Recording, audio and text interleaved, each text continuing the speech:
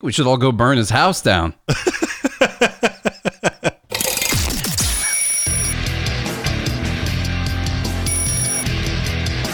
This is Good Morning Liberty.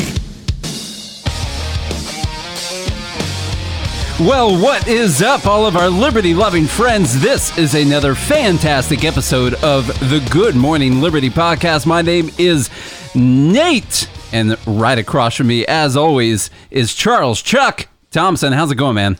Oh, just another great Tuesday day.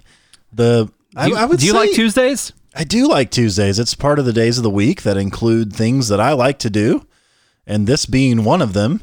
The market did some interesting things today. It's been pretty nuts. Yeah. So far. So, you know, when we're going to talk, I think we're going to talk a little bit about the Fed today. And so when Jerome Powell, the Fed chairman, was talking, the market was like, and then Trump did a little speech and the market was like, oh, okay. Oh, yeah. Yeah. Okay. So, it's just crazy how much influence there is over what investors do, like all these massive hedge funds and stuff, probably.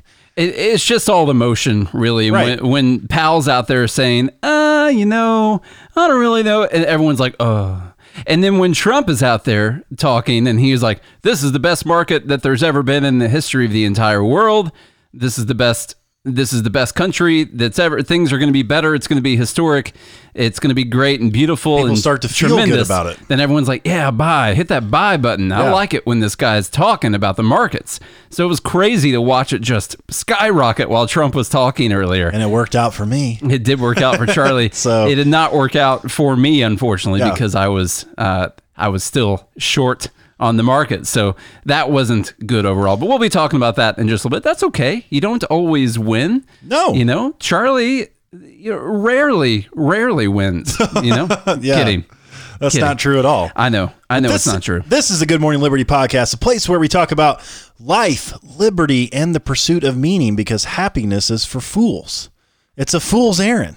Although happiness is fun when you feel it, but it's not always going to be there. So what should replace that? Well, it should be meaning in your life. And if you pursue a life of meaning along with protecting life and having some liberty, then you'll live the best life possible. And maybe you can, as Peterson would say, justify your miserable existence. Well, that sounds really positive. It is. It's kind of pessimistic, but there's a positive spin to it. Well, life is... As you're saying, despite my... atrocities, there's still something meaningful that I can pursue, and perhaps I can make the smallest of impacts on the universe. I was actually writing about that last night, working on a book, actually make it 2 books now, to tell you the truth. I was writing Dos El Books, as people down south would call it. To the books. Yeah, exactly. The books is what people would call it. Hey, man, how many books you writing? Dos El Books. 2 of them. All right.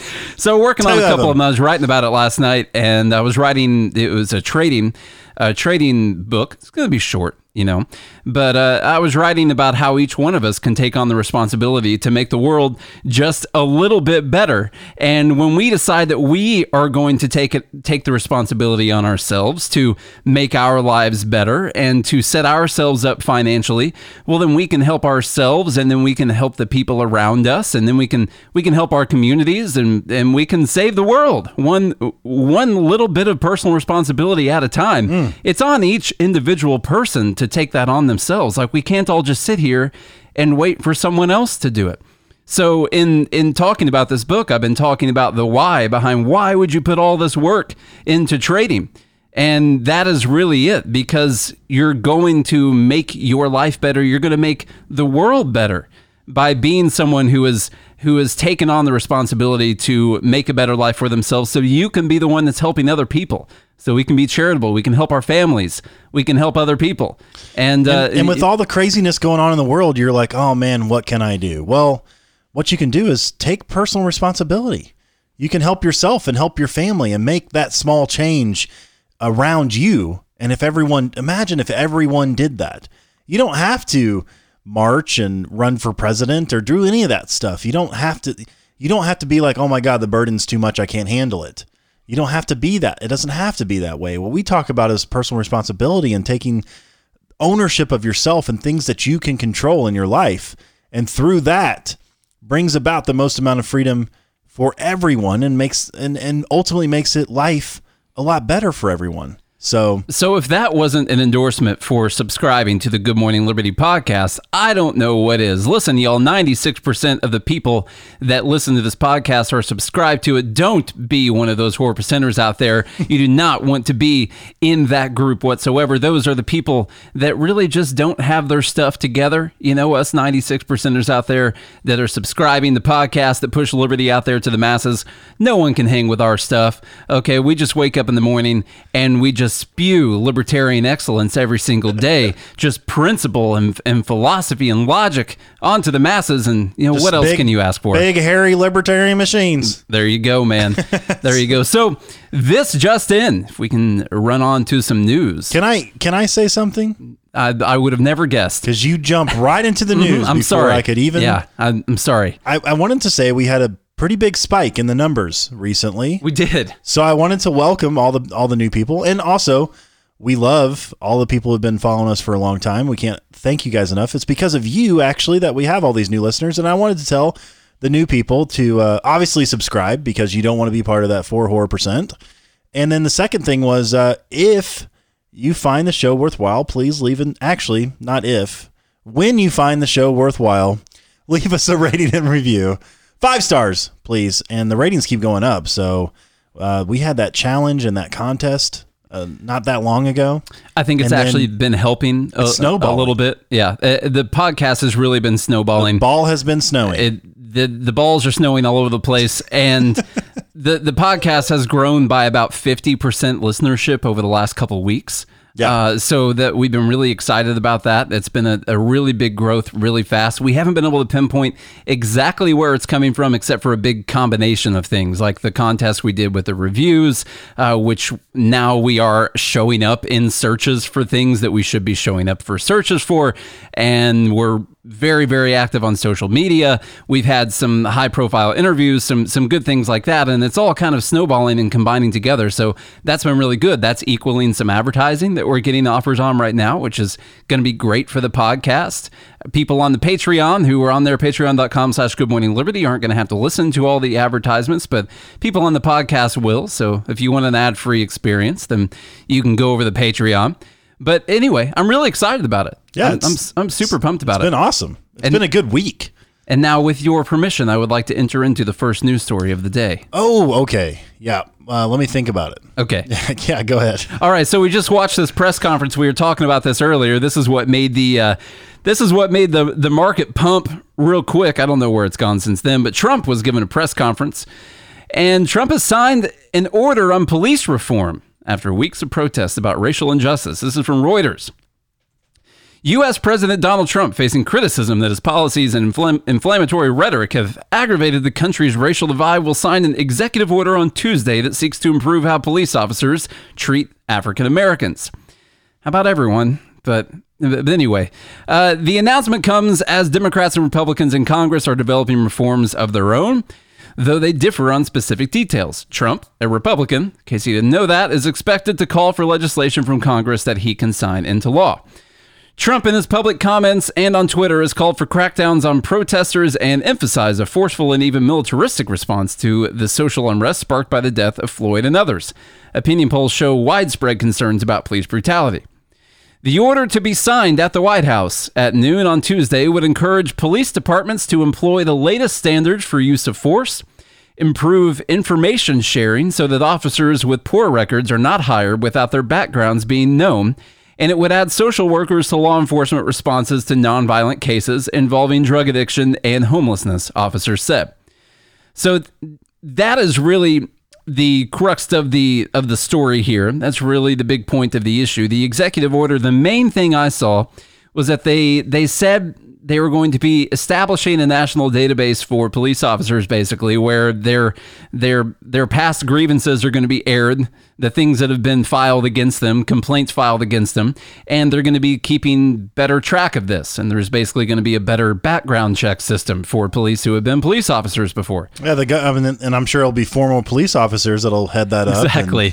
You know, the government's really good at investigating itself. So. It is. If there's anyone that can fix the government's problems, it's the government. I saw this hilarious Reddit thread that it was talking about these protesters, and it was all these things. It listed all these things, and at the very bottom it said, and the protesters investigated themselves and found no wrongdoing. Yeah. So they were fine. Well, I mean, what else are you going to do? Right. So I was trying to think of what a libertarian response to this executive order would be. Typically not real big on executive orders. That's not a great thing. If you think about your police departments, well, that's supposed to be a representation of your community, police forces, and what do you do when the federal government comes over the top of that? On the other hand, I happen to like the reforms that are in the executive order. So I'm trying to balance those things out. Is it the job of the federal government to make sure that the people who are policing Americans are keeping Americans' rights in, utmost importance, and making sure that they're not hiring bad police officers and things like that? I think that there's a good argument on both sides of this. What I will say is you're not going to solve the problem until you get down to the very basis of the problem. And doing things like this, they sound good. Maybe this is a good step. I don't want to just come out and just completely destroy it or anything. Maybe this is a good step in the right direction, but this is not a solution to the problem. We're going to have to talk more about qualified immunity. We're going to talk about the drug war. We're going to have to talk about civil asset forfeiture. We're going to talk about all kinds of different things that are leading. No-knock raids, of course. All kinds of things that are leading to the instances that people are having with police that turn out to be violent. Simply keeping track of them is maybe going to deter a little bit, but I would rather we get down to the actual basis root cause of the problem, which this is not doing. I'm not saying that they're not going to. Like I said, this could be a good first step. Well, and Trump said he's waiting on Congress to pass something that he can sign because, he's limited in what he can do. But of course, this is kind of, I don't know, in a way, probably to save a little face, I would say. And then at the same time, try to do what he can to say that there needs to be some type of reform. And, Trump he's pardoned some good people, like that were unfairly criminalized. Now he still thinks Snowden is a traitor, which is, if he were to pardon him, like that would be amazing. But he has pardoned other people, like was it William Charles? Ooh, baller move for Trump. Pardon all of the people that are in on like marijuana crimes. Yeah. Before the election. I'm saying, hey, maybe it's an election piece, maybe it's a campaign piece, but hey, I would love him for him to use that as a campaign piece. I wouldn't put it past him to start doing that, and I would recommend that to him if he wants to. If he were to call you and ask. When he calls me later today, it's going to be one of the things that I put forward for him. Yeah. So will you call him Mr. Trump or President Trump? Probably call him President Trump. I don't want to get in trouble or be put in prison or anything like that. I don't know what the penalty is. You don't call him Donnie Boy? Donnie, maybe. It's what I used to call him, but not anymore. It's El Presidente is what he wants me to call him now. The pipes. How do you feel on the executive order, Charles? Again, I'm not a huge fan of executive orders, although it's within his purview for executive orders. I don't, as long as they're not contrary to the Constitution, then I think the executive has the right to write executive orders. Obviously, that's part of their power. But I don't know. In a way, it's maybe a step in the right direction, although I'm just not encouraged by government investigating government. I just never have been. Yeah, it seems like because right now, one of the problems with police, and we even saw it in the video, although I'm not, yesterday there was some more information that came out about the Atlanta shooting, which probably explains why the guy ran. Yeah. So it turns out he was serving a 7-year felony sentence for domestic abuse and child endangerment and some other things. And now I'm not saying that makes him guilty and worthy of a death sentence. However, I'm saying that's probably why he ran. It's probably why he took off. But you saw it when the captain or whoever it was, the officer came out. They have, it's kind of like a good boys club. Like, hey, don't worry. Did you call your family? We'll take care of you. We'll take care of this. Don't worry about that. Go home, get some rest. You're good. You're good. You're good. It's a good boys club. Yeah. And so Same thing in government. I'll scratch your back, you scratch mine. It's literally a cesspool of quid pro quo. Yeah, that's what all government does all the time. Is. And they put in here, part of this executive order was they were going to recommend, how did they word it real quick? Encourage police departments to employ the latest standards for use of force. How do you think they're going to encourage the police departments to do that? They'll withhold funding. They'll withhold all that free military gear that they hand out all the time. That's how they'll encourage the police departments to employ the latest standards for use of force. Now, the outcome of that might be good, but that's how the government encourages people to do things. They take money and then they hold it over your head. So I was wondering about, they're going to encourage. Well, they can encourage things. That's when the encouragement formula. When they say you need to be hitting these standards to receive this money, right. That's how you end up being encouraged to do things. And it's all a quid pro quo. Did you read the bottom here, what Pence said? The very bottom. The president is going to take this action to assure the American people that we're listening. Vice President Mike Pence said, "We are supporting law enforcement. We're not going to defund the police. Quite the contrary. We're going to fund new resources to help departments obtain certifications to improve standards for the use of force, improve training on de-escalation, and that's exactly what the American people want us to do." Doesn't sound like that's what the American people want. Yeah. It could be minority voices. I don't know, but it's like, it doesn't sound like they want more funding. I've heard from several people that this whole movement is going to equal more funding for police. That's exactly what it's going to come out to be. Like they're doing. But they're apparently going to put that money into certifications to improve standards. Maybe some corporate bonds. Yeah. Different stuff like that. One guy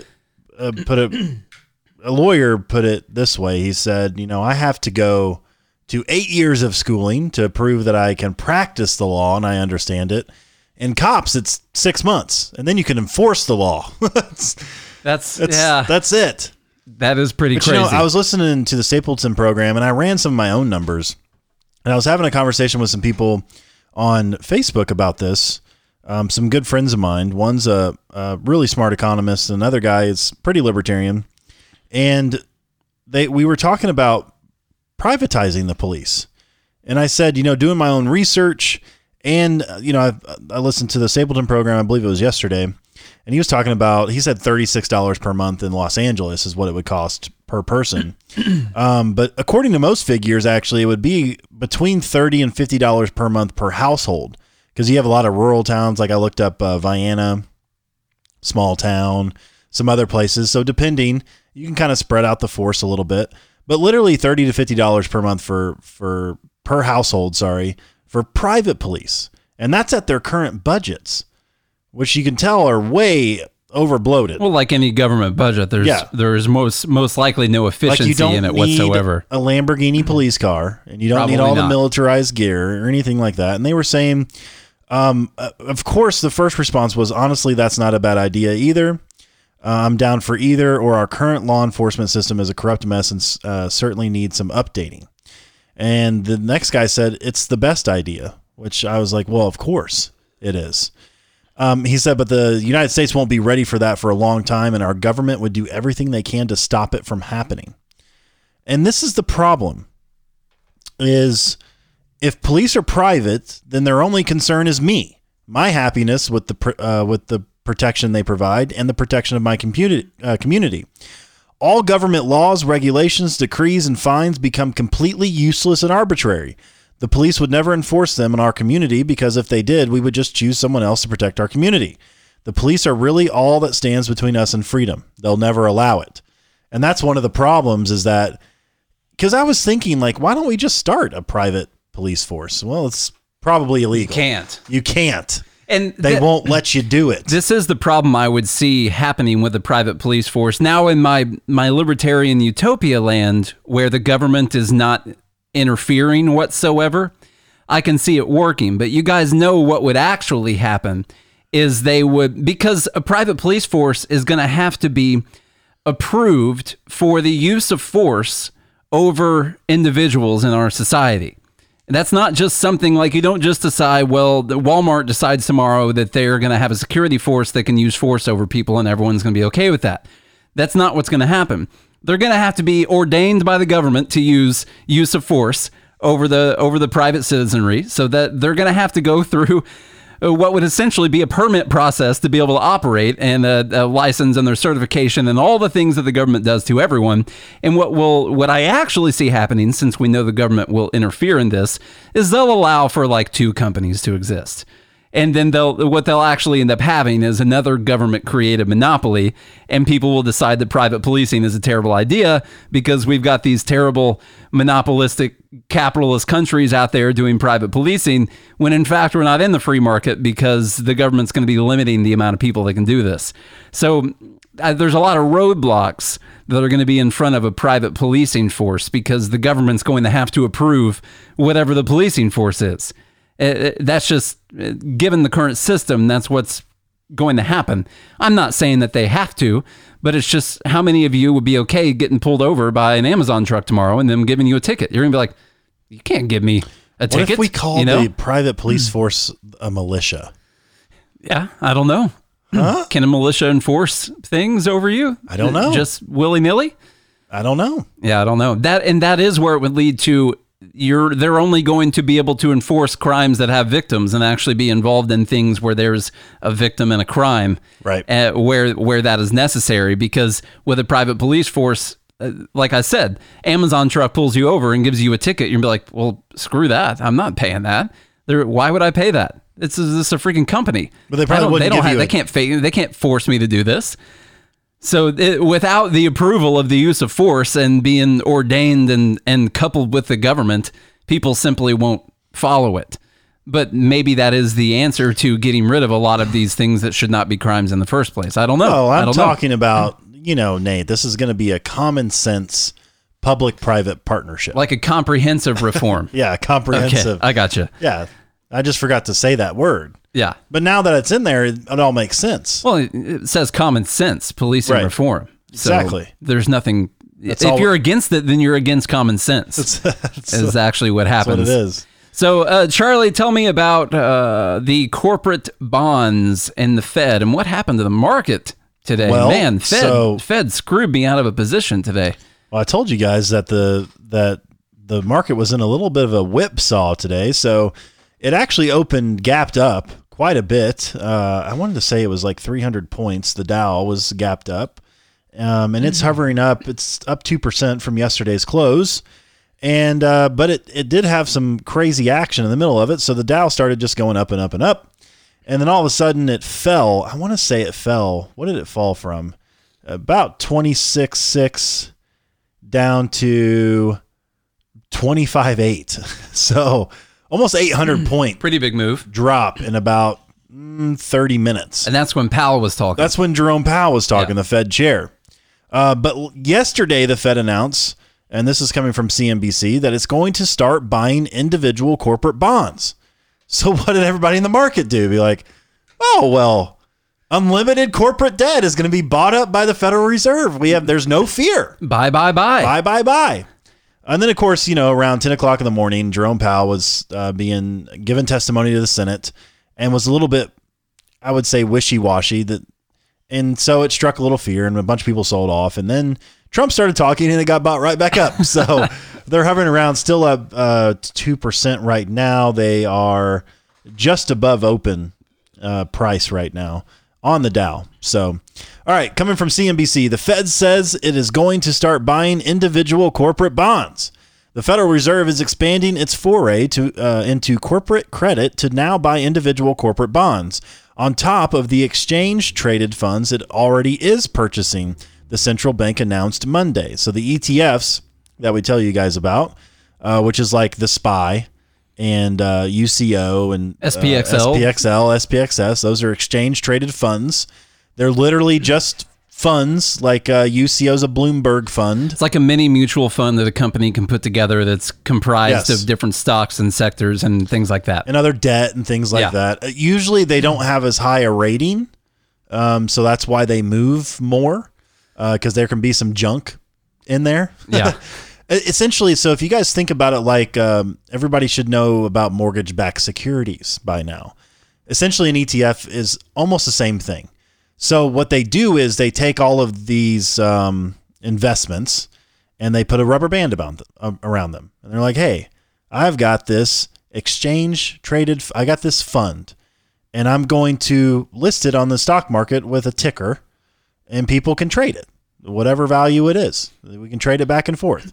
And that's why it's called an exchange-traded fund, kind of like a mortgage-backed security, although you didn't see those securities on the actual stock listed on the stock market. I don't think, right? I'm sure there were some. There were but probably you some. mainly had the mortgage companies. So what they do is that. they take these funds and they turn them into securities, and securities are what you trade.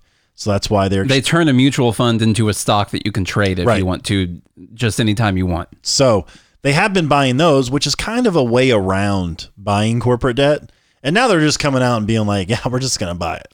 Yeah, we're just going to buy it up. So anyway, as part of a continuing effort to support market functioning and ease credit conditions, the Fed added functions to its secondary market corporate credit facility.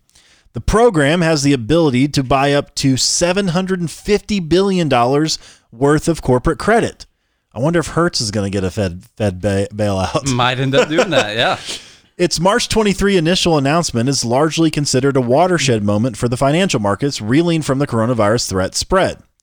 The decision, this is a quote here, the decision to buy a broad portfolio of corporate bonds represents a shift to a more active strategy for the secondary market corporate credit facility, rather than the passive approach originally envisioned, said Stephen Friedman, senior macro economist at McKay Shields. So see, this is what happens. Like, you give them an inch, they'll take a mile. Mm-hmm. So originally when the Fed was set up, they weren't allowed to buy public debt. Like, it's against the law. Mm-hmm. And now they very clearly do it. No one has a problem with it. And then it was, we're only going to buy ETFs. We're not going to directly buy corporate bonds. Like, have no fear. We're not going to rape the economy that way. And now all of a sudden, then this is how they spin it to you, that they're going to shift to a more active strategy rather than their passive strategy. That's what you need, is for the government to shift to a more active strategy. Yes. That's what we were all needing.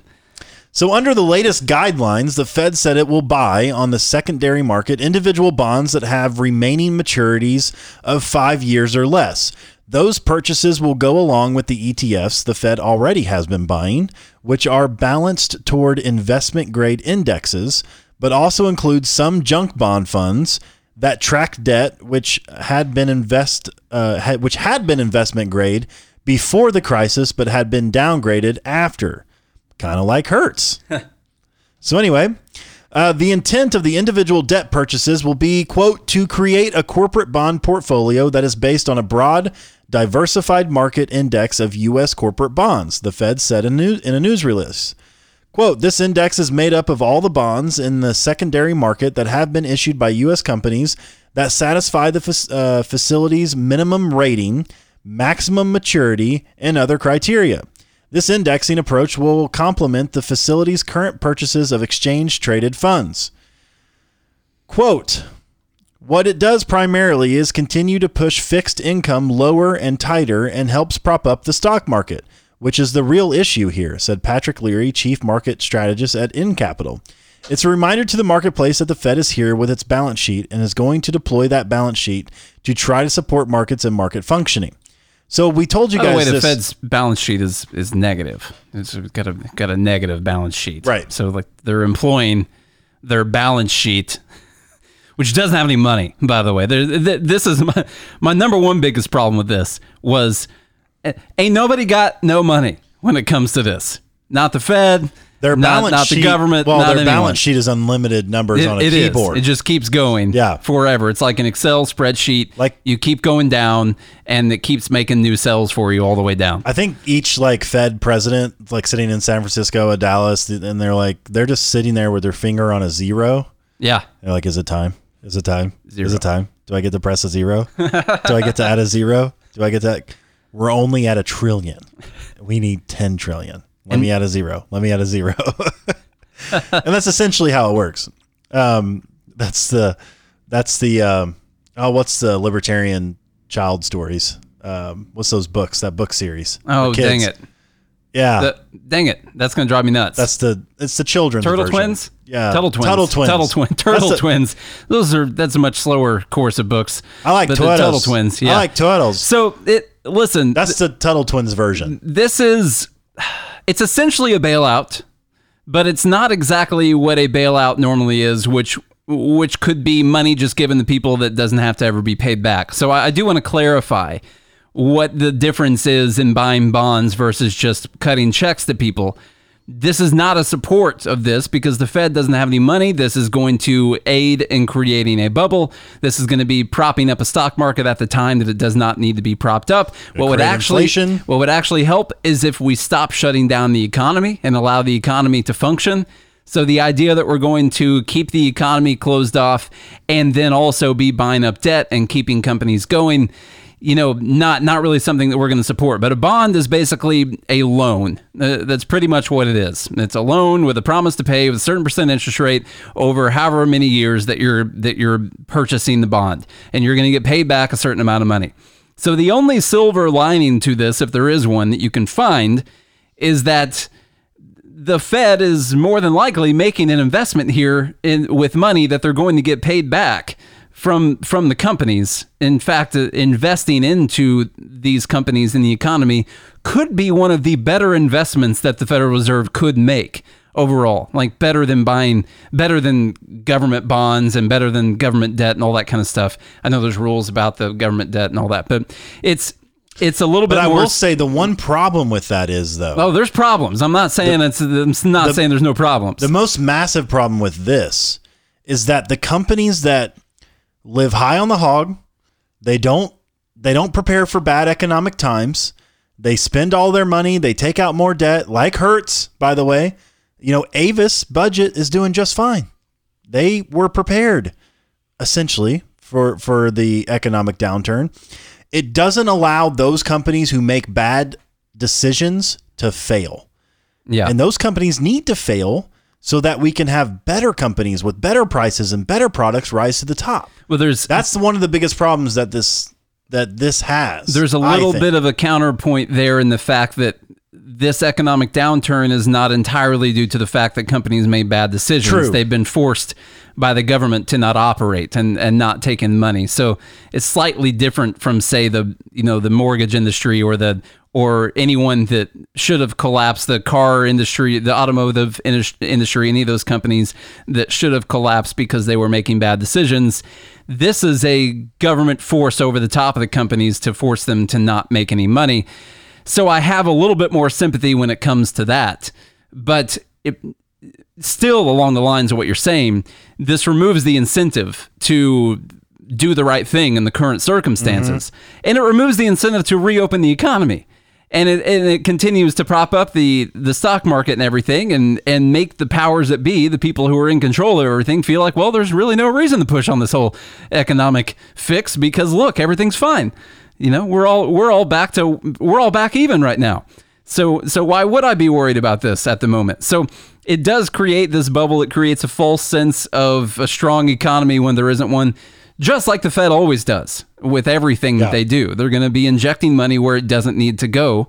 And what I would really like to see from this is that we end all of the economic lockdown and allow people to do business and exchange value with one another and take their own risks and their own lives and go from there. Because what this is they shut everyone down, and now we're all going to end up paying through inflation for them shutting everyone down and then having to give money to the businesses so they don't all go bankrupt. And it's just not a good solution. It's a Band-Aid on the problem instead of actually solving the problem. This will be good in the short term. Yeah. The problem is, as my daddy always said, man, the chickens are going to come home to roost one day, all right? Those darn chickens always come back, man. Going to cock-a-doodle-doos all over it. Cockle-doodle-doo-doo all over it. Rooster specifically. Yeah, exactly. It's gonna. It eventually this all has to come to an end. Maybe, I don't know. Who knows what the number is? We're in possibly unprecedented fake money territory. It's got to end sometime. One would think.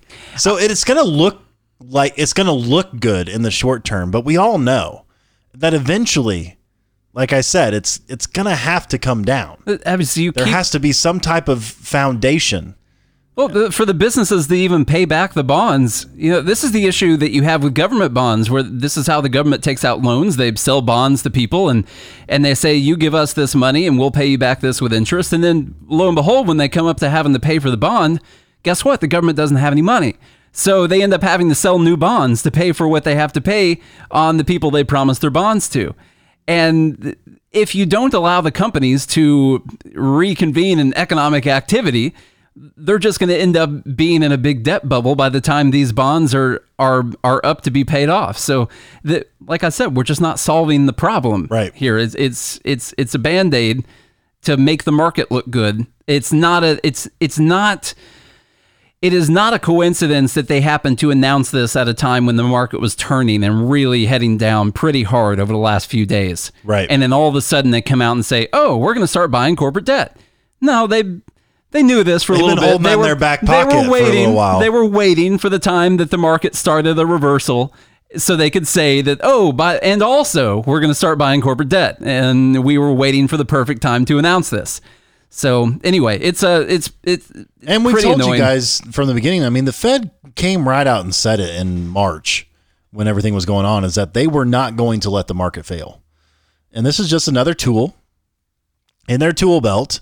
As Nate said, they probably had it in their back pocket for a while, and now is the right time to say it. At the very end here, it says, quote, "I think the bond purchases are a mistake because they already achieved their objectives," said Christopher Wallen, former investment banker and head of Wallen Global Advisors. "The Fed doesn't need to get distracted. What they care about is that markets work and spreads don't go crazy. The Fed has to realize that other than assuring that market conditions are acceptable, they really shouldn't go diving into this stuff." So that leads us to probably Master My Trades, because you guys are probably thinking, what's a spread? what do I mean by don't let the spreads go crazy?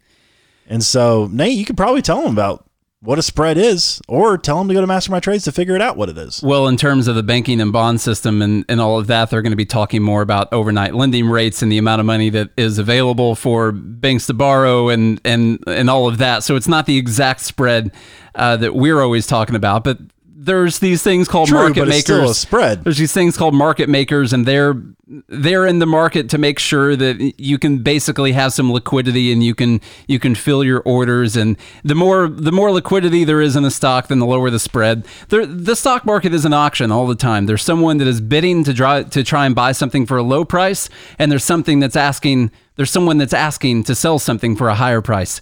And the number that the market is on whatever the stock is just the agreement between those two parties in that specific second. It's an auction all the time.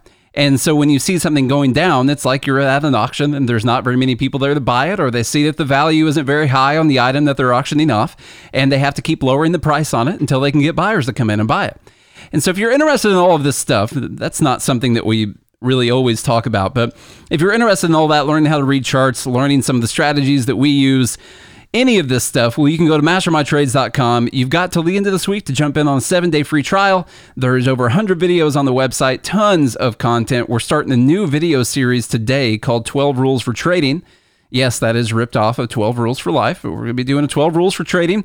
12 Rules for Life, by the way, is modeled off of the 12 steps for Alcoholics Anonymous, by the way. So anyway, we'll be going through same. We'll be going through the 12-step process for being a profitable and consistent, disciplined trader. So that's the new video series that we're starting right now. If you are interested, go to mastermytrades.com. So, Charlie, I don't know if you know it, but there's still a virus out there. There's a sickness going around. What? Yeah. How bad is it? And there's disease. There's all kinds of things. How bad is it? Well, this one has to do with cancer. It's pretty bad. It also has to do with coronavirus. So this article out of Bloomberg I thought was pretty interesting. This has to do with the UK, but we're going to see similar things here in the US, and there's some projections for the US in here. It says coronavirus. Well, be careful because you're not a medical expert. So sorry. Just read this with caution. I'm going to read this, and you guys have to know that we are not medical experts whatsoever. So like when we said that there was no way the death rate was actually 5% back in February when we were talking about coronavirus, that was just speculation. Okay. It was all, yeah. It's We were pure just speculation. Spewing non-educated. When we were talking about herd immunity so we could stop a massive second wave, in between our first wave, that was just speculation overall. So let's talk some more things that might have to do with speculation. I don't know. Coronavirus has massive impact on cancer care. From Bloomberg, new figures from the UK's National Health Service highlight the problems being caused by the COVID-19 pandemic. New data from the UK's NHS showed how the focus on COVID-19 has been impacting cancer care. So this is one of those other problems on the back end here that we've talked about when it comes to shutting down the economy, when it comes to all the things related to COVID. There are repercussions on other things, even in health, not just in the economy, but that has to do with health as well. Maurice said all of that was fake news from all y'all. of it, fake news. Totally made up. This is fake news. Good morning, Liberty. Welcome. So urgent cancer referrals fell by 60% in April compared with the same month last year. That's a major concern given how important early diagnosis is to successful treatment and cancer survival rates. This and other recent data are a grim reminder that the NHS's much lauded response to the pandemic has come at a cost. How this will affect the UK's already lagging cancer survival rates depends on how quickly the healthcare system can restore capacity and deal with a backlog of cases. But the data suggests we have better brace for bad news. A study published in April modeled the number of excess deaths likely to occur among people with cancer and other problems during COVID-19. So by excess deaths, what they mean are people who are dying who would not have otherwise died had this not been the scenario that we're in right now. So excess deaths. The results suggest that an additional 18,000 people with cancer in the UK could die in the next year. The researchers also analyzed data from the US and estimated the country could see 34,000 excess deaths from cancer. At every stage of what is referred to as a patient's cancer pathway, COVID-19 has slowed things. Even among patients who did get a referral, the proportion who were then seen within the 2-week target time was at its lowest level ever in April. The median length of time patients waited for treatment was 12.2 weeks, with more than 1 million patients waiting more than 18 weeks. There was also an 18% decline in the number of people starting cancer treatment following a referral. Cancer remains the second biggest cause of death globally to cardiovascular diseases, and cases are rising in many countries. Despite big improvements in prevention, the number of people diagnosed with cancer each year is set to grow rapidly in the UK. Cancer Research UK, a charity, estimates that 1 in 2 of those born after 1960 will get the disease. Good Lord. Well, one of the reasons for that is that we're living a lot older. Yeah. And eventually your body's doesn't know what to do. Something has to happen. Right. Here. That's one of the things we say, well, cancer rates have risen so much since the early 1900s. I'm like, well, yeah, the life expectancy was 53 at that time. And the cancer rates, it's usually 55 and older. It's your greatest chance of getting cancer. Yeah, we've seen an increase in cancer as people start to live longer. Yeah, we didn't used to live to 55. You didn't live long enough for cancer to kill you. Something else killed you. Over the past decade, cancer care has been steadily improving in Britain, albeit from a low baseline. There is now a more ambitious national cancer strategy, better data reporting, more investment, and greater public awareness. There are targets for the time between referral and receiving a diagnostic test, 2 weeks, receiving a diagnosis 28 days, and starting treatment no more than 62 days from the date of referral. All this stuff is being changed, by the way, because of the response to the coronavirus pandemic. This is people deciding that they have to stay in their homes, being told they have to stay in their homes, hospitals not being at capacity when it comes to their doctors and nurses, or being above capacity when it comes to other things, and not being open for what are seemingly elective treatments or procedures and things like that. People are generally staying away from the doctor, even when it comes to checking to see if they have cancer or starting treatment if they have cancer. People are staying away from the doctor. So it says, even so, the UK lags behind almost all other advanced countries in 1 and 5 year survival rates for most cancers. That's probably because of their evil capitalist system. Now, the pandemic threatens to set back cancer care considerably. Let's see real quick. More worryingly, COVID seems to have deterred people with symptoms from seeking help. This is a quote, we spent the last decade saying to people that if you suspect symptoms, please go check it out. COVID has set that effort back. Some are worried about wasting the doctor's time during a crisis. Many fear for their safety. So that's going to be a big thing. treatment plans are also impacted. The big post-COVID change, apart from capacity constraints, is that providers now need to weigh the risk of giving immune-compromised patients treatment that will make them more vulnerable to complications from COVID. Here's another thing, Charlie. I don't think anyone should ever worry about this at all because it's you only care about money if you worry about things like this. There's another potential hit to the UK's cancer-fighting effort, a loss of funding. Charities fund 60% of all cancer research in the UK. Can I say that again real quick? Yeah. Charities fund 60% of all cancer research in the UK and 40% of all medical research. They also provide vital services from nursing to support lines and financial aid for patients. Charities fund 60% of all cancer research in the UK. That's insane. In their national health system that they have, their beautiful socialistic free healthcare system that they have. Thought it was all taken care of. 60% of the research is coming from charity? Good Lord. Cancer Research UK spends more than £400 million, which is $502 million a year, supporting research at some 90 different institutions. So anyway, the charity is projecting a 25% drop in the income this year and has already made a £44 million cut to its research portfolio. Anthony Nolan's Braun says it expects a fall of a quarter to a half of gross income this year. So anyway, guys, this, we have talked several times about how there are going to be several back-end problems with the response to coronavirus that could in fact make the response to coronavirus more dangerous than coronavirus.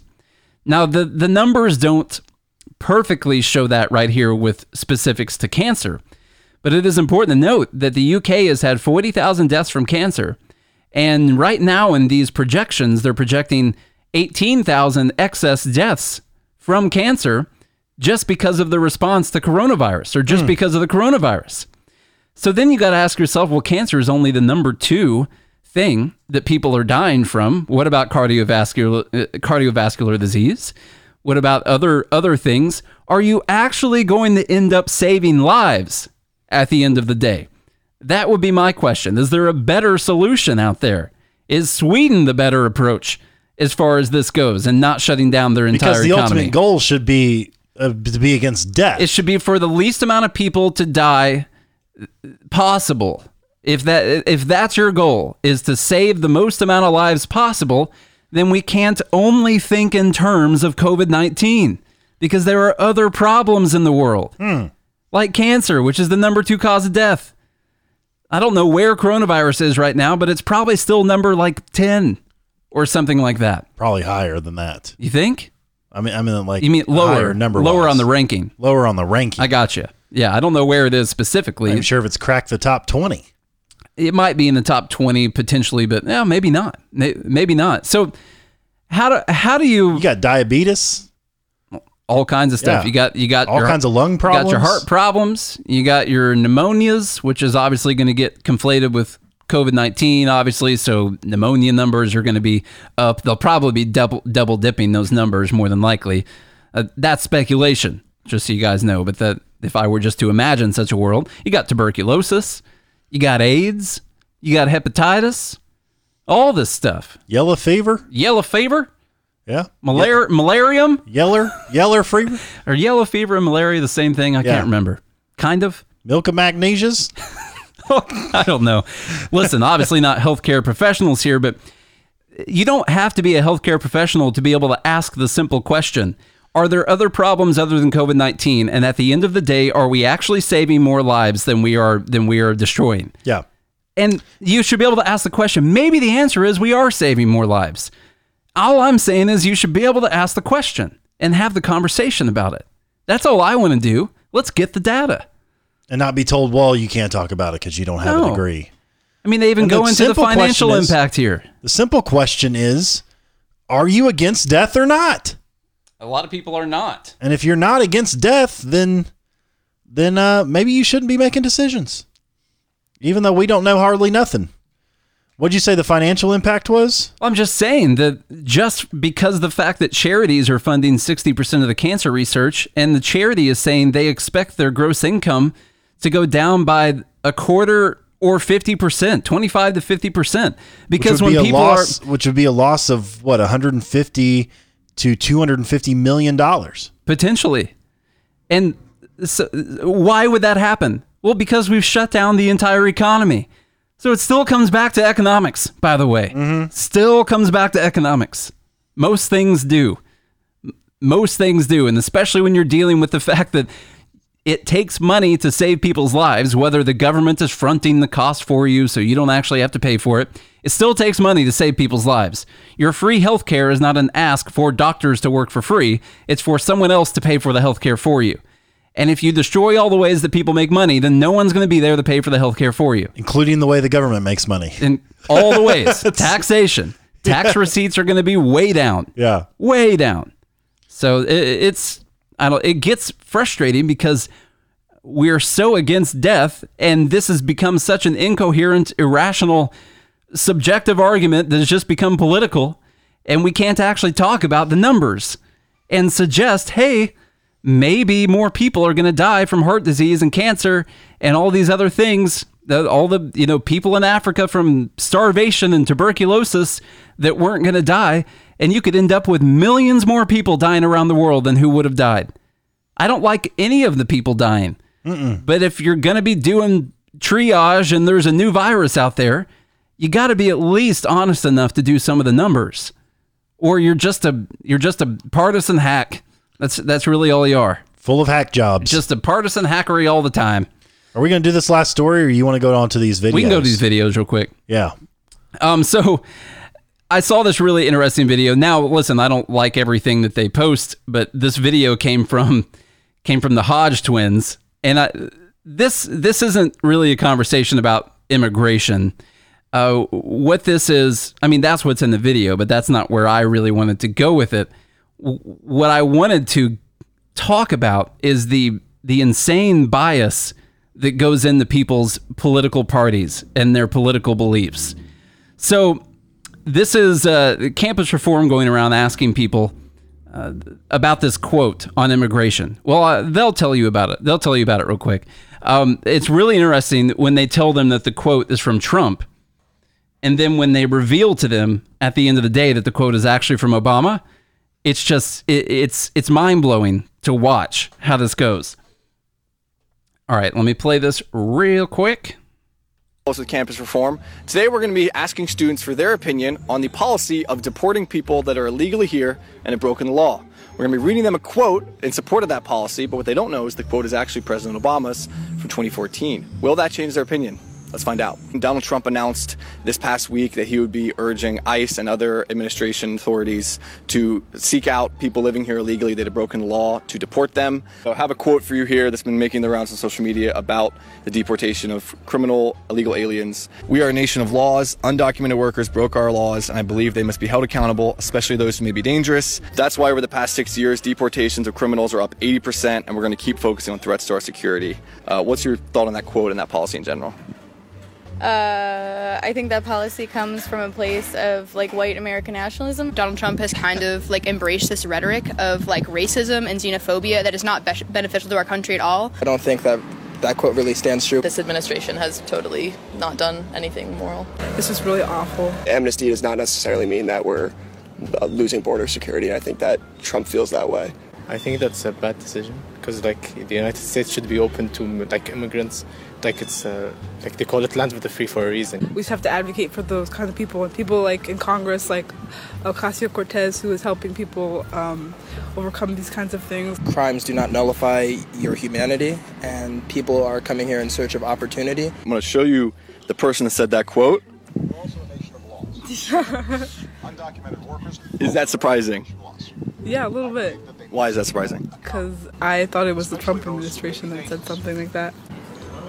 Yeah, it's quite surprising. I thought it was from Trump. I didn't expect it to be Obama either. Why did you not expect it to be Obama? Because I guess, I don't know, like, it never occurred to me that it could be Obama. Is that surprising that it's a quote from President Obama? Yeah, that was surprising for sure, yeah. Do you think it's still a practice of white nationalism, though, to deport criminal illegal aliens? I think the way Trump's doing it is. Okay. But President Obama, to this to this point in Trump's presidency, Obama actually deported more people, though. So it's, in practice, it was more from Obama, though. What's your question? I'd say my understanding of Obama versus Trump is that Obama was more liberal as far as amnesty and border security. I expected that quote to come from Trump. Yeah, I mean, it just shows the hypocrisy in politics. So one person can say something 5 years ago, and next thing you know, it doesn't apply to them anymore, and that they can now be the morality police for whoever is in charge now. Does that change your opinion of the practice to know that President Obama did the same thing? Actually, to this point in his presidency, deported more people than President Trump had at this point? No. Again, I just think that there's a moral way to do it, and I don't know a ton about Obama's deportation policies, but I imagine that they were a lot more humane than the ones currently going on. Oh, well, hello there. Okay, so I thought that was pretty interesting. Like I said, I didn't really want this to go into a conversation about immigration because, I don't want you guys to give me a bunch of crap the whole time. So no, but I just thought that it was crazy to see the bias that's out there. This is a really good proof of it. Whether or not you agree with the basic talking point between any of them, it's crazy to see the bias simply because of people's political party or simply because of what the media has said about them. Now, I'm not out here trying to defend Trump on any of the stuff or anything like that. What we do have to do is, I don't know, check your biases, people. That's really what I would have to say about it, is don't just assume something because of who the president is or who said it. You remember when they said it was Trump that said it, the very first response was that was out of white American nationalism. And that's the assumption. I mean, remember, that's a big talking point that's going around the country right now, that this is out of white nationalism. It came from President Obama's mouth. But the assumption was that this policy was out of white nationalism, or that quote was out of white nationalism. It's pretty crazy when you think about it. And you just consider, I don't know. I like what one of the guys said, which was, this really proves the point that all politicians are lying to you. And one point, they can have policies 5 years ago, and right now they can be the morality police for everyone, which I thought was a really good point, because Obama's out there, Joe Biden's out there, all out there talking about how they're going to help the black population or this, and that on immigration and all of those things, when really they're just politicians and they all say and do the same things. It's just lip service. It is. That's all it is. It is. So, and it's hilarious how quickly people forget. I Marie mentioned said Obama's half white, so it could have been his white side. Yeah. I was wondering what reparations would look like for Obama, like if you just took money out of your wallet and then put it back in your wallet afterwards. Do you think that maybe that's what that would look like? Yeah. I don't know. This is going to be a very complicating policy for sure. Well, it's what I said, I think it was last week when I said Obama used the word thugs, and all of a sudden thugs is racist. It just doesn't make any sense. People are quick to forget what actually happens and who said what. Clinton, you could argue Clinton and Biden are the ones who started all this, 30 years ago. Really big part of it with their crime bill, for sure. But 30 years ago, now somehow Biden's going to be a savior. Yeah. What? He's all of a sudden at the age of 132 has had a come to Jesus moment. Yeah. And now he's going to be a completely different person. Biden's not all about arresting. He's all about molesting. Okay. Don't arrest, just molest. That should be his new campaign slogan right there. That's a good one. Oh, man. You might be able to get some money for that one right there, man. I mean, he could buy that from you. That's a good one. So because he is handsy, he probably won't put you in. Well, he might put you in handcuffs. Yeah. Just wouldn't take you to jail. So the other He'd thing, take you to church. Other thing I thought was cool before we finish up the podcast here. So in New York, the mayor had these parks welded shut yesterday. I remember we reposted a video from Young Americans for Liberty showing welders out there shutting the park down. They had locks on them. The locks had been cut, and they ended up just welding the chains together. And so this group, the Jewish community went out there and is cutting off the chain that's on the fence. And I thought this was a really good example of like a peaceful protest of civil disobedience, that they locked up this park. That's a little bit confusing because there's so many people on the other side of this fence that they're cutting right now. But they locked it up, and now they're cutting off the chain. And it's a great metaphor for government.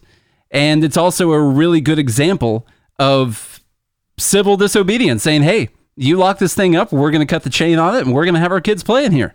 That's just what we're going to do. So let me play that video for you real quick.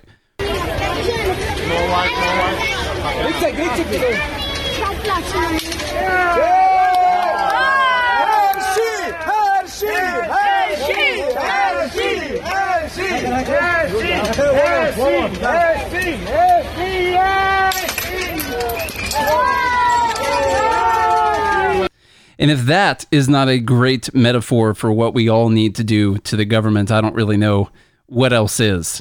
Not to just be, disrespectful to the cause, or this is really goes to the rioters and the looters. But you notice that these people's response was not to go burn down their church. That's not what they did, because they were upset about chains being put around them so they couldn't do a certain thing. And take the bolt cutters and go cut the damn chain. Like that's what you need to do. And don't punish anyone else in the process. Don't punish any innocent victims in the process. Just get the bolt cutters and go cut the chain. That's what you need to do. So that's really, when I saw that, I posted as a GIF, actually, Mel Gibson running through on the Patriot with the flag, just running, hold the line. I mean, that's what I saw. And Sam commented, look, one of the funniest comments I've seen on Twitter in a while is someone commented and said, at least they weren't throwing Mazel Tov cocktails.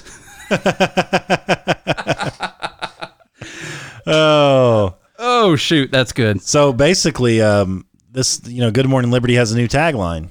What's that? Cut the damn chains. Cut the chains. Yeah. They're going to be putting you all in chains. Break them. Sorry, that's a Biden quote. My bad. Yeah. I should pull that one up sometime. Maurice said earlier that he's seeing people posting that Biden is for blacks. Yeah. Well, if you don't vote for him, then you ain't black. So of course he's for blacks. Of course he is. The only people that are going to vote for him are black. The people who don't vote for him aren't black by definition. What are you going to do? So anyway, guys,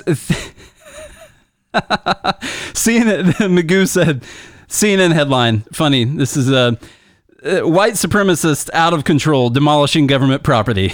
That's exactly what the headline probably is. So anyway, guys, I just want to leave you with that great metaphor. Seeing people just going up with bolt cutters and cutting the chains. That's what we got to do. You got to find a way to do it. That's what we're trying to do every day on this podcast. If you are interested in hanging out with us every single day, go to patreon.com/goodmorningliberty and hang out in the live group every single day. We keep getting new supporters on there, new patrons. The podcast is growing faster than we even expected over the last few weeks. So we're very excited about that for sure. If you guys are interested in supporting what we are doing every single day, if you're interested in supporting liberty and the movement and getting this information out to the most amount of people possible, then go ahead and jump on to patreon.com/goodmorningliberty. Go do it today. And by the way, guys, it's 30 days before you actually get charged on patreon.com. It's basically like a 30-day free trial. It's like a 30-day free trial. Everyone can confirm that with me, but that is what I've noticed. It looks like it's 30 days before everyone gets charged, and that's what Lions of Liberty told us as well. I know we were supporting them, and it was the same thing with our support for them on their Patreon. So it seems to be the thing on patreon.com that you don't get charged for like a month afterwards. So it's like a 30-day free trial. Yeah. They just don't call it that, So anyway, Charlie? Try out the 30-day free trial, patreon.com/goodmorningliberty. Or the 7-day free trial of mastermytrades.com. Yeah.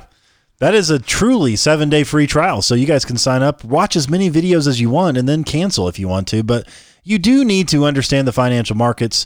You need to understand the very basics of how to read a chart, just so you can see what is going on when the articles come out about finances and different things. You're like, I have no idea what's going on.